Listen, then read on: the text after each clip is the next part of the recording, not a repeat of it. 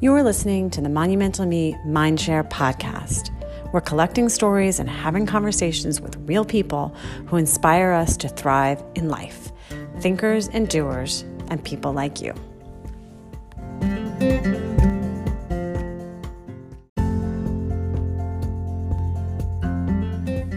This is Liana Slater of Monumental Me. Today we're talking to Atoosa Rubinstein. Atoosa is the author of Atoosa Unedited, an online newsletter. She models authenticity, self-love, and acceptance for her readers. She's the former editor-in-chief of 17 magazine and the founder, editor-in-chief of Cosmo Girl. This is a conversation that is frank, honest, open, and just a treat for the listeners of Monumental Me's Mindshare podcast. Thank you so much for joining us. We all have had really hard experiences. I'm just unpacking mine. And so I always encourage people when they read my newsletter, it's not just about my story. My story is your story. Your story is my story. We are mirrors for each other. And through my unpacking that I've had the privilege to do over the past 13 years, I hope that it will encourage some unpacking of my readers as well. Welcome, Atoosa. Thank you so much for joining me. Thank you for having me. I'm excited to talk today. Well, Atoosa, this past spring, you came out of what you called a 13-year sabbatical. You were focusing on your personal growth and raising your 3 children, which to me is a full-time job and not quite a sabbatical from life, but I think you meant a sabbatical from your professional work. And I'd like to really focus on your insights and guidance really around what resonates when I talk to you about how we can be our own teachers. Maybe even our own parents as we are adults, and you really talk about how we can really be there for ourselves and as we navigate through life with the goal of really thriving in a personal and professional way, which is what Monumental Me is really all about. I would just love to hear your thoughts on that topic. Yeah, thank you. Thank you for having me and thank you for asking. The whole idea of reparenting yourself is really where I've been focusing. And to sort of tweak it to my orientation, the idea of being your own teacher for me is a little different than being sort of your own parent and reparenting yourself, because why that 13-year sabbatical was so important for me is that the people around me and the situations around me, in particular parenting, by the way, parenting is so effing hard. The kids were my teachers. Certainly I was their teacher, right, as their parent and all the obvious stuff.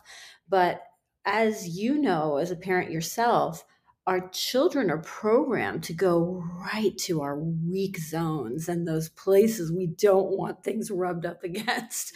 And then it's when we're being so triggered in those ways, and not just my children, by the way. I mean, there's that certain mom at school that rubs you the wrong way, or certainly your partner, spouse, your in-laws. I mean, the list is endless. I mean, anybody can be your teacher. It's just a matter of when you're in that zone of being really, really triggered, how do you show up for yourself? And what I found is that earlier in my adult life, I was showing up for myself exactly the same way my mother showed up for me, which was she didn't. It was with criticism. It was with verbal flagellation. And I had to learn a different way. And that's really what I've been spending my time doing, is saying, all right, how do I reprogram myself?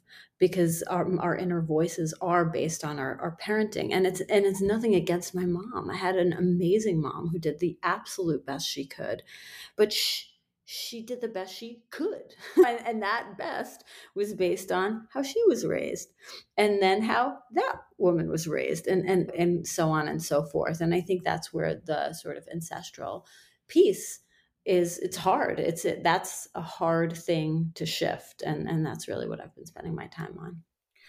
Okay, so there are a few things in there that are so interesting. So first of all, it's so generous of you that you take ownership really of of yourself. So you said your mother wasn't there for you in certain nurturing ways, but then you're very generous in that you're like, that wasn't her fault. And I think that's part of what is so valuable about what you're sharing, that you kind of have resolved really taking it into your own hands to grow from what you've learned. Is that correct? I think it's right, but by the way, that doesn't mean she doesn't make me insane. Right. That doesn't mean that to this day, when she calls me, I'm not like, all right, Atiza, you can breathe through this. Like, Right. not because she's like the nicest little old lady on earth, Yeah. but her and most of our, frankly, parent mothers' attunement was off. And like I'll give you an example that is sort of, I think, makes it palpable. But there's this wonderful author called Mark Willin, and he wrote a book called "It Didn't Start with You," and it's about ancestral wounding. And I've seen him privately, and he had me do this exercise that was so horrifically painful psychologically.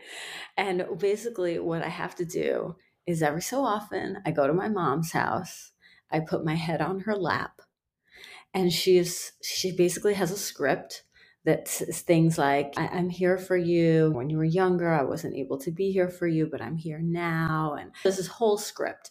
And she has to read it. And while she's reading it, she has to like pet my head and my hair.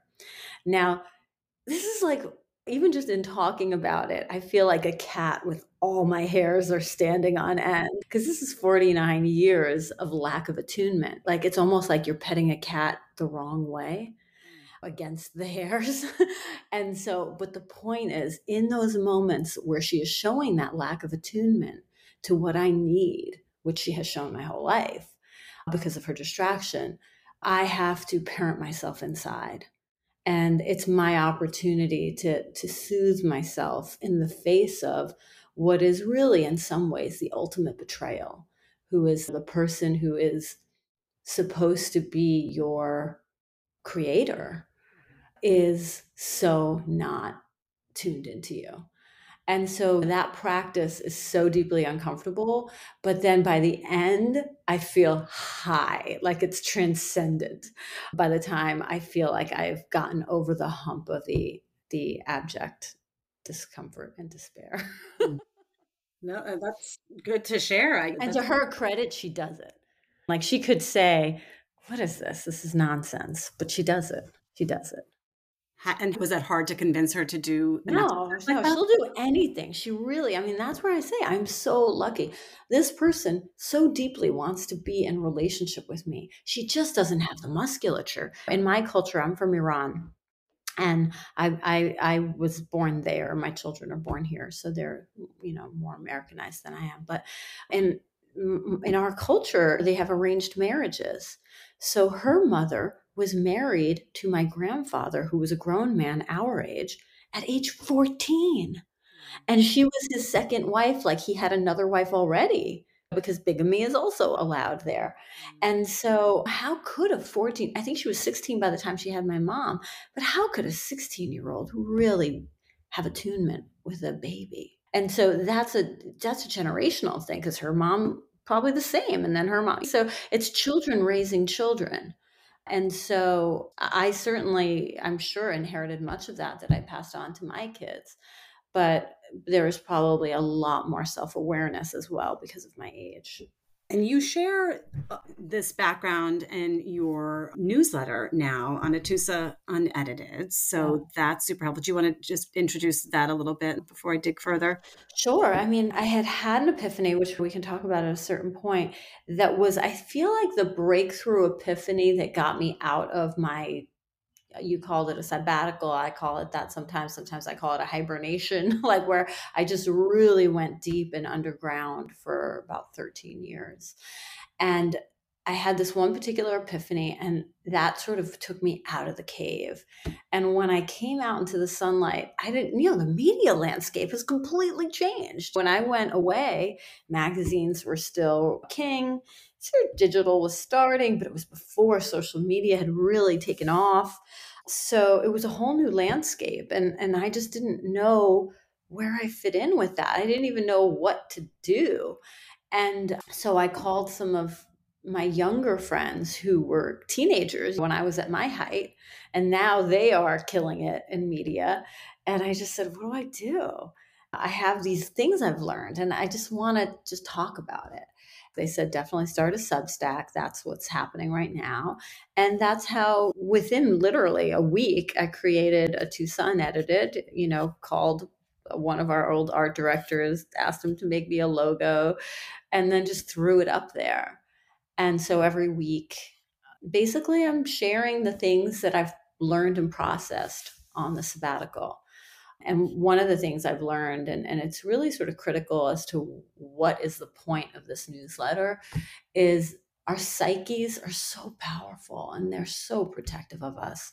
And so they will take these experiences we've had and just like create almost like a fold in our memory where they can tuck it away. And it's like, no, Liana, it's okay. You can go on. You're safe. Keep going. But yet there's a bump. And that bump rubs up against things. And that's where our teachers come in. Like when something really jams us up or a person jams us up, I get so curious because I know it's rubbing up against something that is not so conscious for me. And so this newsletter is about sort of almost like unpacking the bumps in my memory and seeing what's in there and knowing that it's not just about my life. A lot of my friends will say after reading my newsletter, like, what the, you had this horrible childhood. How could one person have suffered through so much? And I say, no, no, no. We all have had really hard experiences. I'm just unpacking mine. And so I always encourage people when they read my newsletter, it's not just about my story. My story is your story. Your story is my story. We are mirrors for each other. And through my unpacking that I've had the privilege to do over the past 13 years, I hope that it will encourage some unpacking of my readers as well. Yes. And that's just the power of storytelling. And you're so open and frank. And that's a gift to people too, because it's hard for people to do that, especially kind of in a public forum like that. But I think that's wonderful. So just the newsletter itself is a great tool for people to, be able to relate to that. I get a lot of deep sharing, people sharing stories that are so powerful. And in fact, I'll tell you about something that happened yesterday, but I sort of, you could take the magazine out of the girl, but you can't take the girl out of the magazine business. But what is like yesterday is a great example. One of my former colleagues who worked with me at, I think it was Cosmo Girl magazine, we worked together. She was a senior editor. And she had this like crazy experience where she had called in sick, but she really had a freelance job. And that day happened to be 9/11. And she was right there at ground zero to do the interview that she was ditching work to do. And she had a really harrowing experience because she was there on her own. She didn't really understand what was going on. And she couldn't tell anybody because she had lied about where she was at work. Oh, wow. And so this experience that is so horrific, she couldn't talk to her colleagues, the people who she's surrounded by. And so all these years later, she told me yesterday that had happened. And so that to me, it's like the power of revelation. If I can sit there and say, hey, I had an abortion, and then within a few hours, I had sex with somebody else in order to make myself feel better because I didn't know how else to ask for comfort. It makes people feel like, wow, you said that. You didn't like detonate upon uttering it. Right. And especially, it's sort of like you think stories like that happen over there, whatever that means, to somebody else or a different type of person. But I don't know, like by all standards, I'm a very upstanding NYC fancy mom with kids in fancy schools, and I live in a fancy place. But I have some decidedly very unfancy things about my past. And so I feel like the challenging, surprising things don't define who I am, and neither does all the fancy shit. So yeah.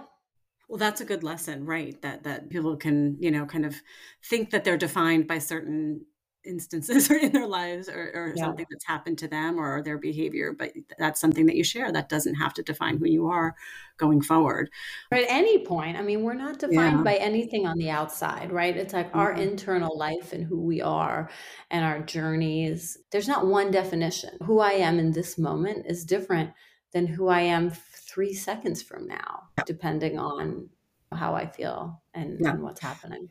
Well, I mean, so you've put years of work into yourself and your personal development, your personal work, and this healing journey that you went on. So I don't want to minimize that by condensing it into motivational snippets, but and meaning that when you tell a whole story that is helpful, but there are these gems that you share in your writing that is super helpful, and people can learn from that, from your anecdotes, and you share some simple tools that I had read in your newsletter. So one example is really kind of self-guiding, like soothing. So I think you talked about putting a hand on yourself, maybe it's your heart or somewhere else, and just to deal with an issue or something that comes up. Can you talk a little bit more about maybe some other specific tools that you've learned about that really help? Yeah, yeah, yeah. Well, that what you just referenced came from something that the Mark Woolen, who I referenced before, had asked me to do that I felt was really transformational, which is for, and this is so easy, anybody can do this. 6 times a day for 60 seconds. You can use your watch to time it. You sort of do this meditation for only 60 seconds where you put your hand on your belly or your heart, whatever feels right, and you sort of go into your body wherever it is your hand is. Let's say I like to do my belly. I see the grown-up me holding the child, and I'm just comforting her. I'm saying things, and I don't say it out loud. I say it in my head. I got you.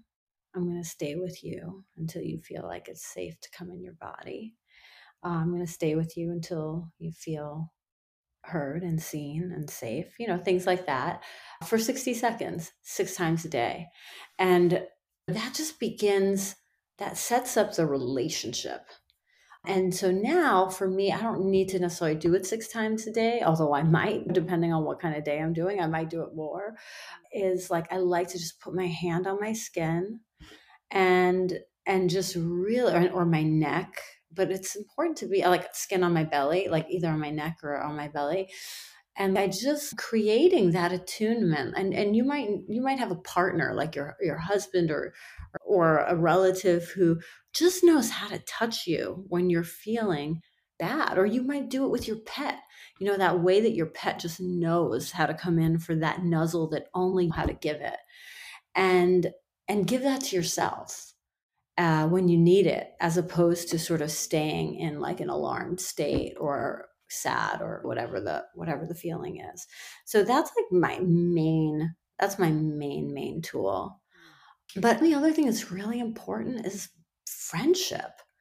I have these 4 people that I call my 4 pillars, and they are my people. And I allow myself to be really broken in front of them if I need to be. I'm not that, those are 4 people that I don't try to impress. I don't put on any front depending on how I'm feeling. I just, like, there was a point at which I was going through a breakup, and frankly I'm still going through it even though I'm dating someone new quite seriously. I'm still grieving, but I don't put on a show for my friends about how I'm feeling about it. Even if what I'm saying makes me sound so stupid, I'll say, I know, I know, I know. This is how I feel. Because friends will be like, he's this, he's that. Oh my God. Well, like, look at who you have now. And I'll be like, great. I want who I had then. Now what? And by the way, I talk that way with my boyfriend. Once you're dating somebody who already knows, like the abortion story that I told you, or all the other dirty laundry type things about you, you can really just like settle in and be yourself because they already know you're not trying to protect anything, and you can just like be at ease. And so I do think that having people in your life, you don't need 4, you don't need anything but one, somebody that you can really be your fullest, most authentic self with without any shame. Yeah, that's so important. The personal connection. And that's a good point. It could be one person. It doesn't have to Yeah. be a group of friends. And that takes time to cultivate that too. So just worth the energy there. So talking to other people is super important, especially the trusted relationships. But I'm coming back to this self-talk. So Mm. you seem to use that often as a tool. And the child within you. So I think you've referenced yourself in your writing about little Atusa. So Yeah. maybe Gina just want to mention that, how that came to be. How did you talk to your younger self, and how does that help you now? Yeah. Well, anytime I'm jammed up about, we all get jammed up about things, small things and big things. I know it's the little Atusa, especially when intellectually, like it doesn't make sense. But there's a child, within you that was created and almost like frozen in time at every point of trauma. And trauma doesn't have to be big, huge, capital T trauma, right? Trauma could be your dad didn't pick you up from piano lessons, he forgot. And that child was standing there really alarmed and looking around and scared and wondering. That's a trauma. And there's a part of you that can be created that then stays frozen, that is afraid when someone's not showing up or when someone's late for a meeting. And so in those moments, and when you're getting jammed up because someone is 5 minutes late for a meeting, it's always just helpful, first of all, to find out what's this, follow the cord. It goes back to something usually age 0 to 12. And then isolate that child and just love her. Because usually it's that you went through something and you didn't have a grown up around, because it could have been just literally somebody wasn't around, or that your parents didn't have the musculature to support you through something. How many of us have things that happen with friends at school or at camp, and we don't really tell our parents? I didn't tell my parents that I had a horrible, horrible friendship breakup at around age 12 in camp. I mean, it was terrible. Like, I was singing Phil Collins songs to myself about this girl. I was devastated. I didn't tell my parents that because they would think that was nonsense. And yet I carried that. And so that child lives within me.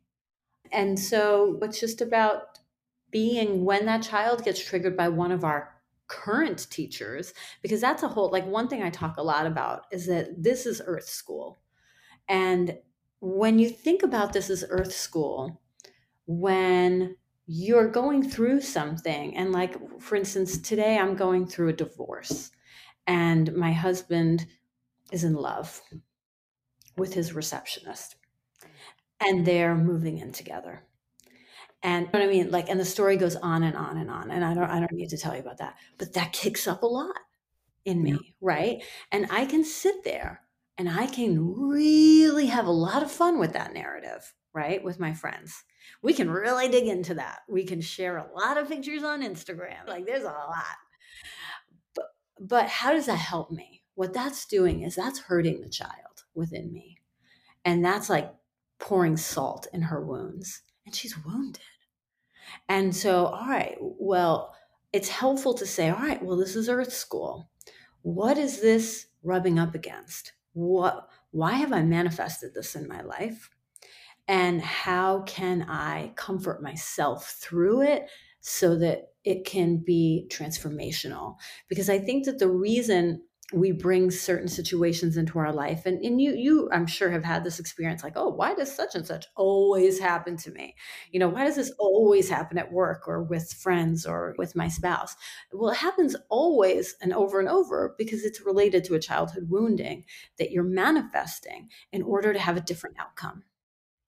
So, how can we have a different outcome? And I think that starts with being able to really be there for ourselves in a way that nobody was able to be there for us when the original wounding happened. And that's what it looks like in my life. I mean, that's what I do every day. Like, I don't consider myself a guru. I'm not just sitting here from a place of perfection and telling people, here's how you do it, and now everything in my life is perfect. This is my practice. This is what I do every day. And like, when we get off our podcast here, I have something really brewing that I need to do that with. and just sit and let it breathe through it and comfort myself through it. And so it's sort of never ending, but Earth School is never ending. It ends when we die. So Earth School is your term for life experiences, right? That Well, it's seeing our life experiences not just as like either shit luck or dumb luck, like great luck. It's everything is there for a purpose and it's there for our growth. And if we can allow ourselves to sort of soften and surrender to the lesson that's there, we can ascend somehow. We can learn from it and do better and feel better, as opposed to just making up, getting caught in the narrative of life. right. And I talk a lot about just taking a pause, and other people might talk about meditation and Mhm. other practices. But again, I like this. It's an active meditation, it sounds like you're doing, where you're Right. focusing on certain things and that self-talk that is helping you get through things. So And it's that's using the real things that happen in life as an opportunity to to use your word pause and really be mindful and present, because I think one of the biggest drugs that most people use is narrative. Like they like something will happen and they just like let their mind go nuts with it. yeah, And I just don't know who that's helpful for. Certainly not you. right. Getting stuck in your own thoughts. And yes, that was my big thing, I think, growing up, is just getting stuck. And so it's so important to know how to move beyond those negative thoughts at any age. Super helpful. And interesting, you mentioned a friendship breakup that was so impactful for you, because I can think of more than one friendship breakup that was so impactful. I think that's a topic that's not spoken about often enough, and that happens in the adolescence. And Grief, so much so tough. grief. Yes. Yeah. And you just think, I don't think I talked to my mom too much about that, but it was traumatic, yeah, when it happened to me. So that's an interesting topic. I definitely want to look more into that later. But I want to make sure I ask you about your epiphany. You mentioned that earlier. So if you can talk about kind of the story about this epiphany of kind of the beginning of your journey. Yeah, thank you. It's interesting because it goes back to that guy that I had the breakup with. And by the way, that breakup is the gift that keeps on giving. Like, I'm so deeply grateful to this man in terms of what our relationship has brought for me. Because in some ways, it was like I was, I don't know, like buried or in a coma, and he brought me back to life, first by loving me and then by leaving me. But the epiphany was that in the leaving, which by the way, I manifested, it's not like that story of, oh, he broke up with me and he's such a this and he's no, I manifested this breakup. And in some ways, maybe in order to learn this great lesson of my life. But in being in grief, which I have experienced many times in my life, including that particular friendship breakup I talked about, I had to learn how to love myself through it. It's everything we talked about. It's sort of like I had built the various musculature over the past 13 years to be able to be ready to actually step up and reparent myself and love my way through it. But this was the actual event that had me so twisted up in a knot that I had to learn. And in some ways, one thing that happened in my relationship with this guy is he and I both really discovered maternal attunement. And we both, whatever it was that we had in each other, replaced temporarily that thing that we didn't get from our mothers. And I mean, there would be weekends. I mean, this sounds crazy and you're going to think I'm insane. There was a weekend, we stared at each other for 26 hours. Like, that's all we did. And that is touching a place within a being that is what you get from your mother in as a newborn, an Mm, infancy, where you're just sitting there staring at your baby and totally attuned. And so that kind of bond was created. And so when it got shattered, it felt like the original bond being shattered, because we don't remember when our mother abandoned us. We don't remember because we were teeny. And for some people, it happens right at birth, where you are given the creator, and the creator just cannot show up for you because of their own stuff. Mm. And that is a deep, deep, deep wounding that we carry with us, and we keep trying to sort of assuage with people, with success, with money, with things. Like we're just trying to fill that hole that's left by our beloved mother, who just did not have the musculature to give to us what we need. And through this breakup, I learned how to give it to myself. I had to, because he had so closely simulated it with me that if I didn't, I just couldn't live. Not that I was suicidal, like I just couldn't function. Mm. And here I am in a situation, you understand, a mother has to function. Right. So I just didn't have the choice. When we were in our 20s, we could get through a day of work and then just be a mess when we get home. Don't have that choice as a mother. And so I just had to pull my shit together and use every tool, from like the ones you listed, from meditation and beyond, to do this for myself. And that was it. Like once I learned that really the key to all of it, everything is self-love, and that self-love can actually be done. It's not just some bullshit that you read about. It is something that you can tactically do. Not easy. It's a lot But of work. you can do it. You can actually do it. And that it's a practice that you must do.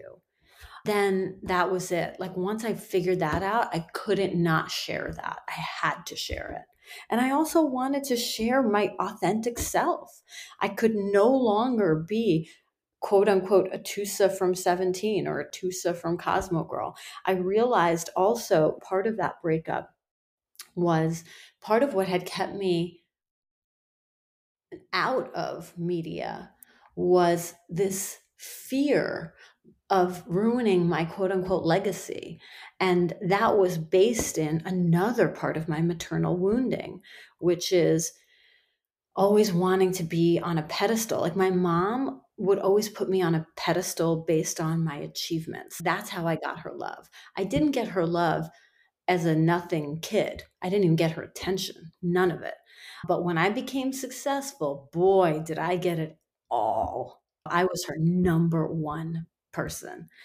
And that I realized that I had that relationship with my career, and that a Tusa from Cosmo Girl or a Tusa from 17, all the crap that you gets bestowed on you externally in your career, I don't want to ruin that by coming out and doing something else. And what if it's not successful?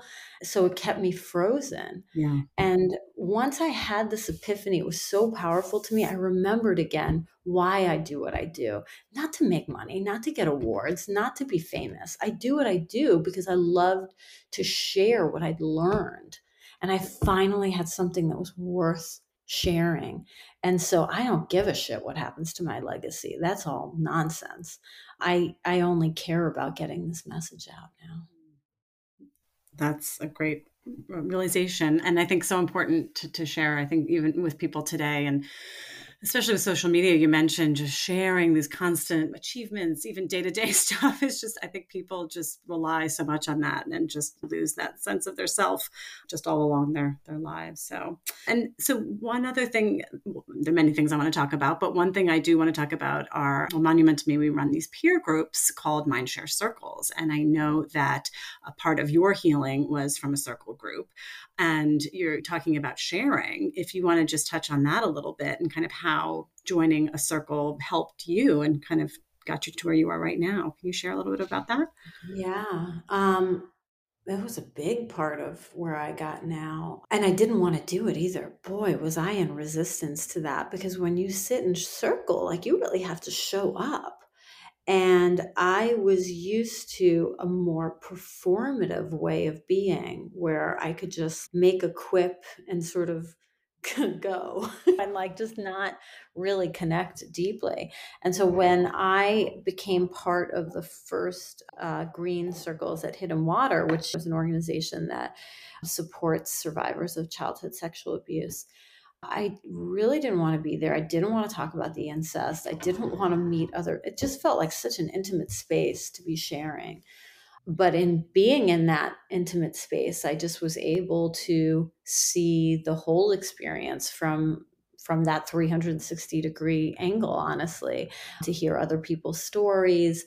I mean, one thing that happened for me that was transformational, other than just looking at it fully. When you're an incest survivor, you're sort of always looking at your experience from the corner of your eye. Like you just sort of take peeks at it because you just don't want to really sit with it because it's fucking harrowing. But to sit there and listen to everybody else's harrowing stories and then have to share my own in a way that felt comfortable to me. Obviously, it wasn't anything that I was forced to do, but I did it. I was just able to finally build a relationship with it and with myself and with that part of my life. And the real transformational thing that happened for me is rather than sort of avoiding all talk of incest and having shame about it within my family, it just made it the same way I might talk about what we're having for breakfast. It just normalized it for me. Like, this was our experience. This happened. This isn't something we just peek at. And so my relationship to how I feel about my perpetrator changed, where before I just was always avoiding him. And there was just a sense of like, he's a bad person. And after the circle, I realized he's a hurt person. He too is an abused person. He too deserves a reclamation of his childhood and all of the terrible things he went through that our family allowed him to suffer. That I was, although I was a much younger child, he was a grown up, but even as a much younger child, I remember watching his father abuse him physically and shame him and emotionally abuse him and his brother. You know, we all had a front row seat to that. So it just gave me just a completely different perspective on my experience, his experience, and our experience as a family. So to this day, people in my family, they still don't like to talk about it, by the way. But I talk about it. And they say, "Oh, what can I bring for the party?" Like I always say, "Well, you can start by talking about the abuse that happens in our family," because and that makes them crazy. They're just always like, "That Atusa, she's a nut." Right. But that's you have to bring light to the darkness, otherwise it just continues to replicate.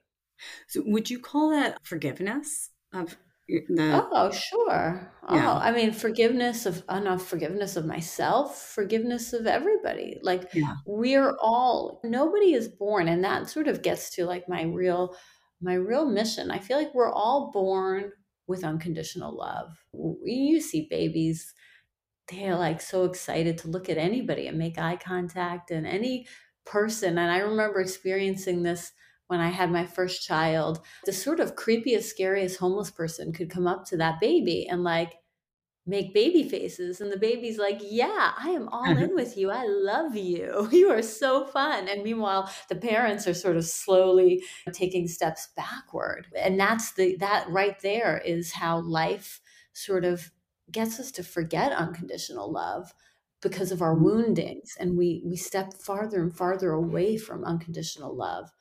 And how do we step back into it? And it's from a place of unconditional love that I hold my perpetrator in my heart. That doesn't mean I want to have dinner with him. right, That right. doesn't mean he doesn't scare me or that I can fall back into the feelings of fear when I'm around him or somebody in his family. I do. I mean, that's just my nervous system.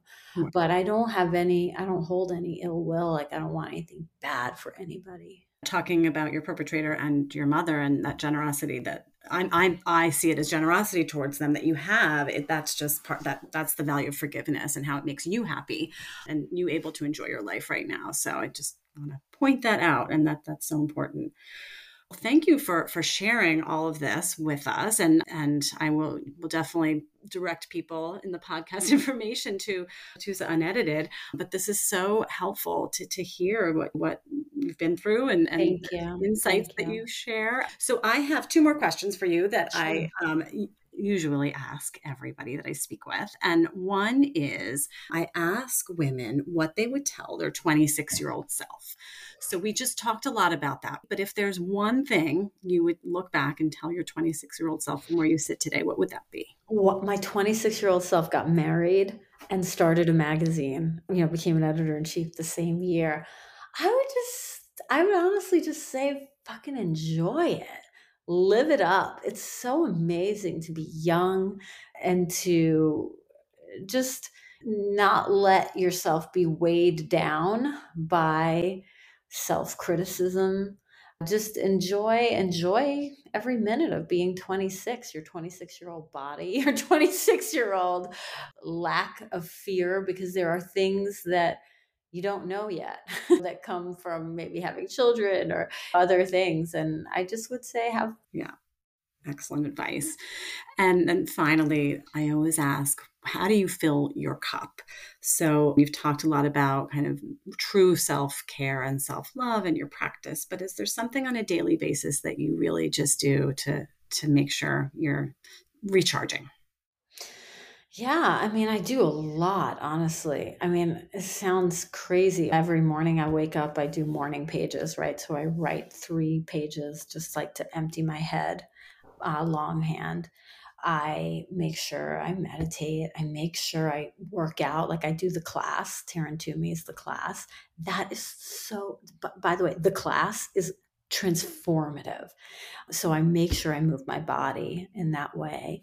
I make sure, this sounds crazy, but like I get like a foot massage at the nail salon like twice a week. It's important to me. Like I feel like it makes me feel in my body and better. Yeah, I really take care of me. I take care of me the way that we take care of our children. Yeah. I love that. That's great. I haven't really, the way that you put that, the way you take care of your own children, Sure. that's why not do that to ourselves? That's Such an right. important point. Well, thank you so much, Atoosa. This has been wonderful talking to you. Thank you. Thanks for having me. You're awesome and so thoughtful. And I love what you're doing for your community and just feel really honored to be a part of it. Excellent. Thank you.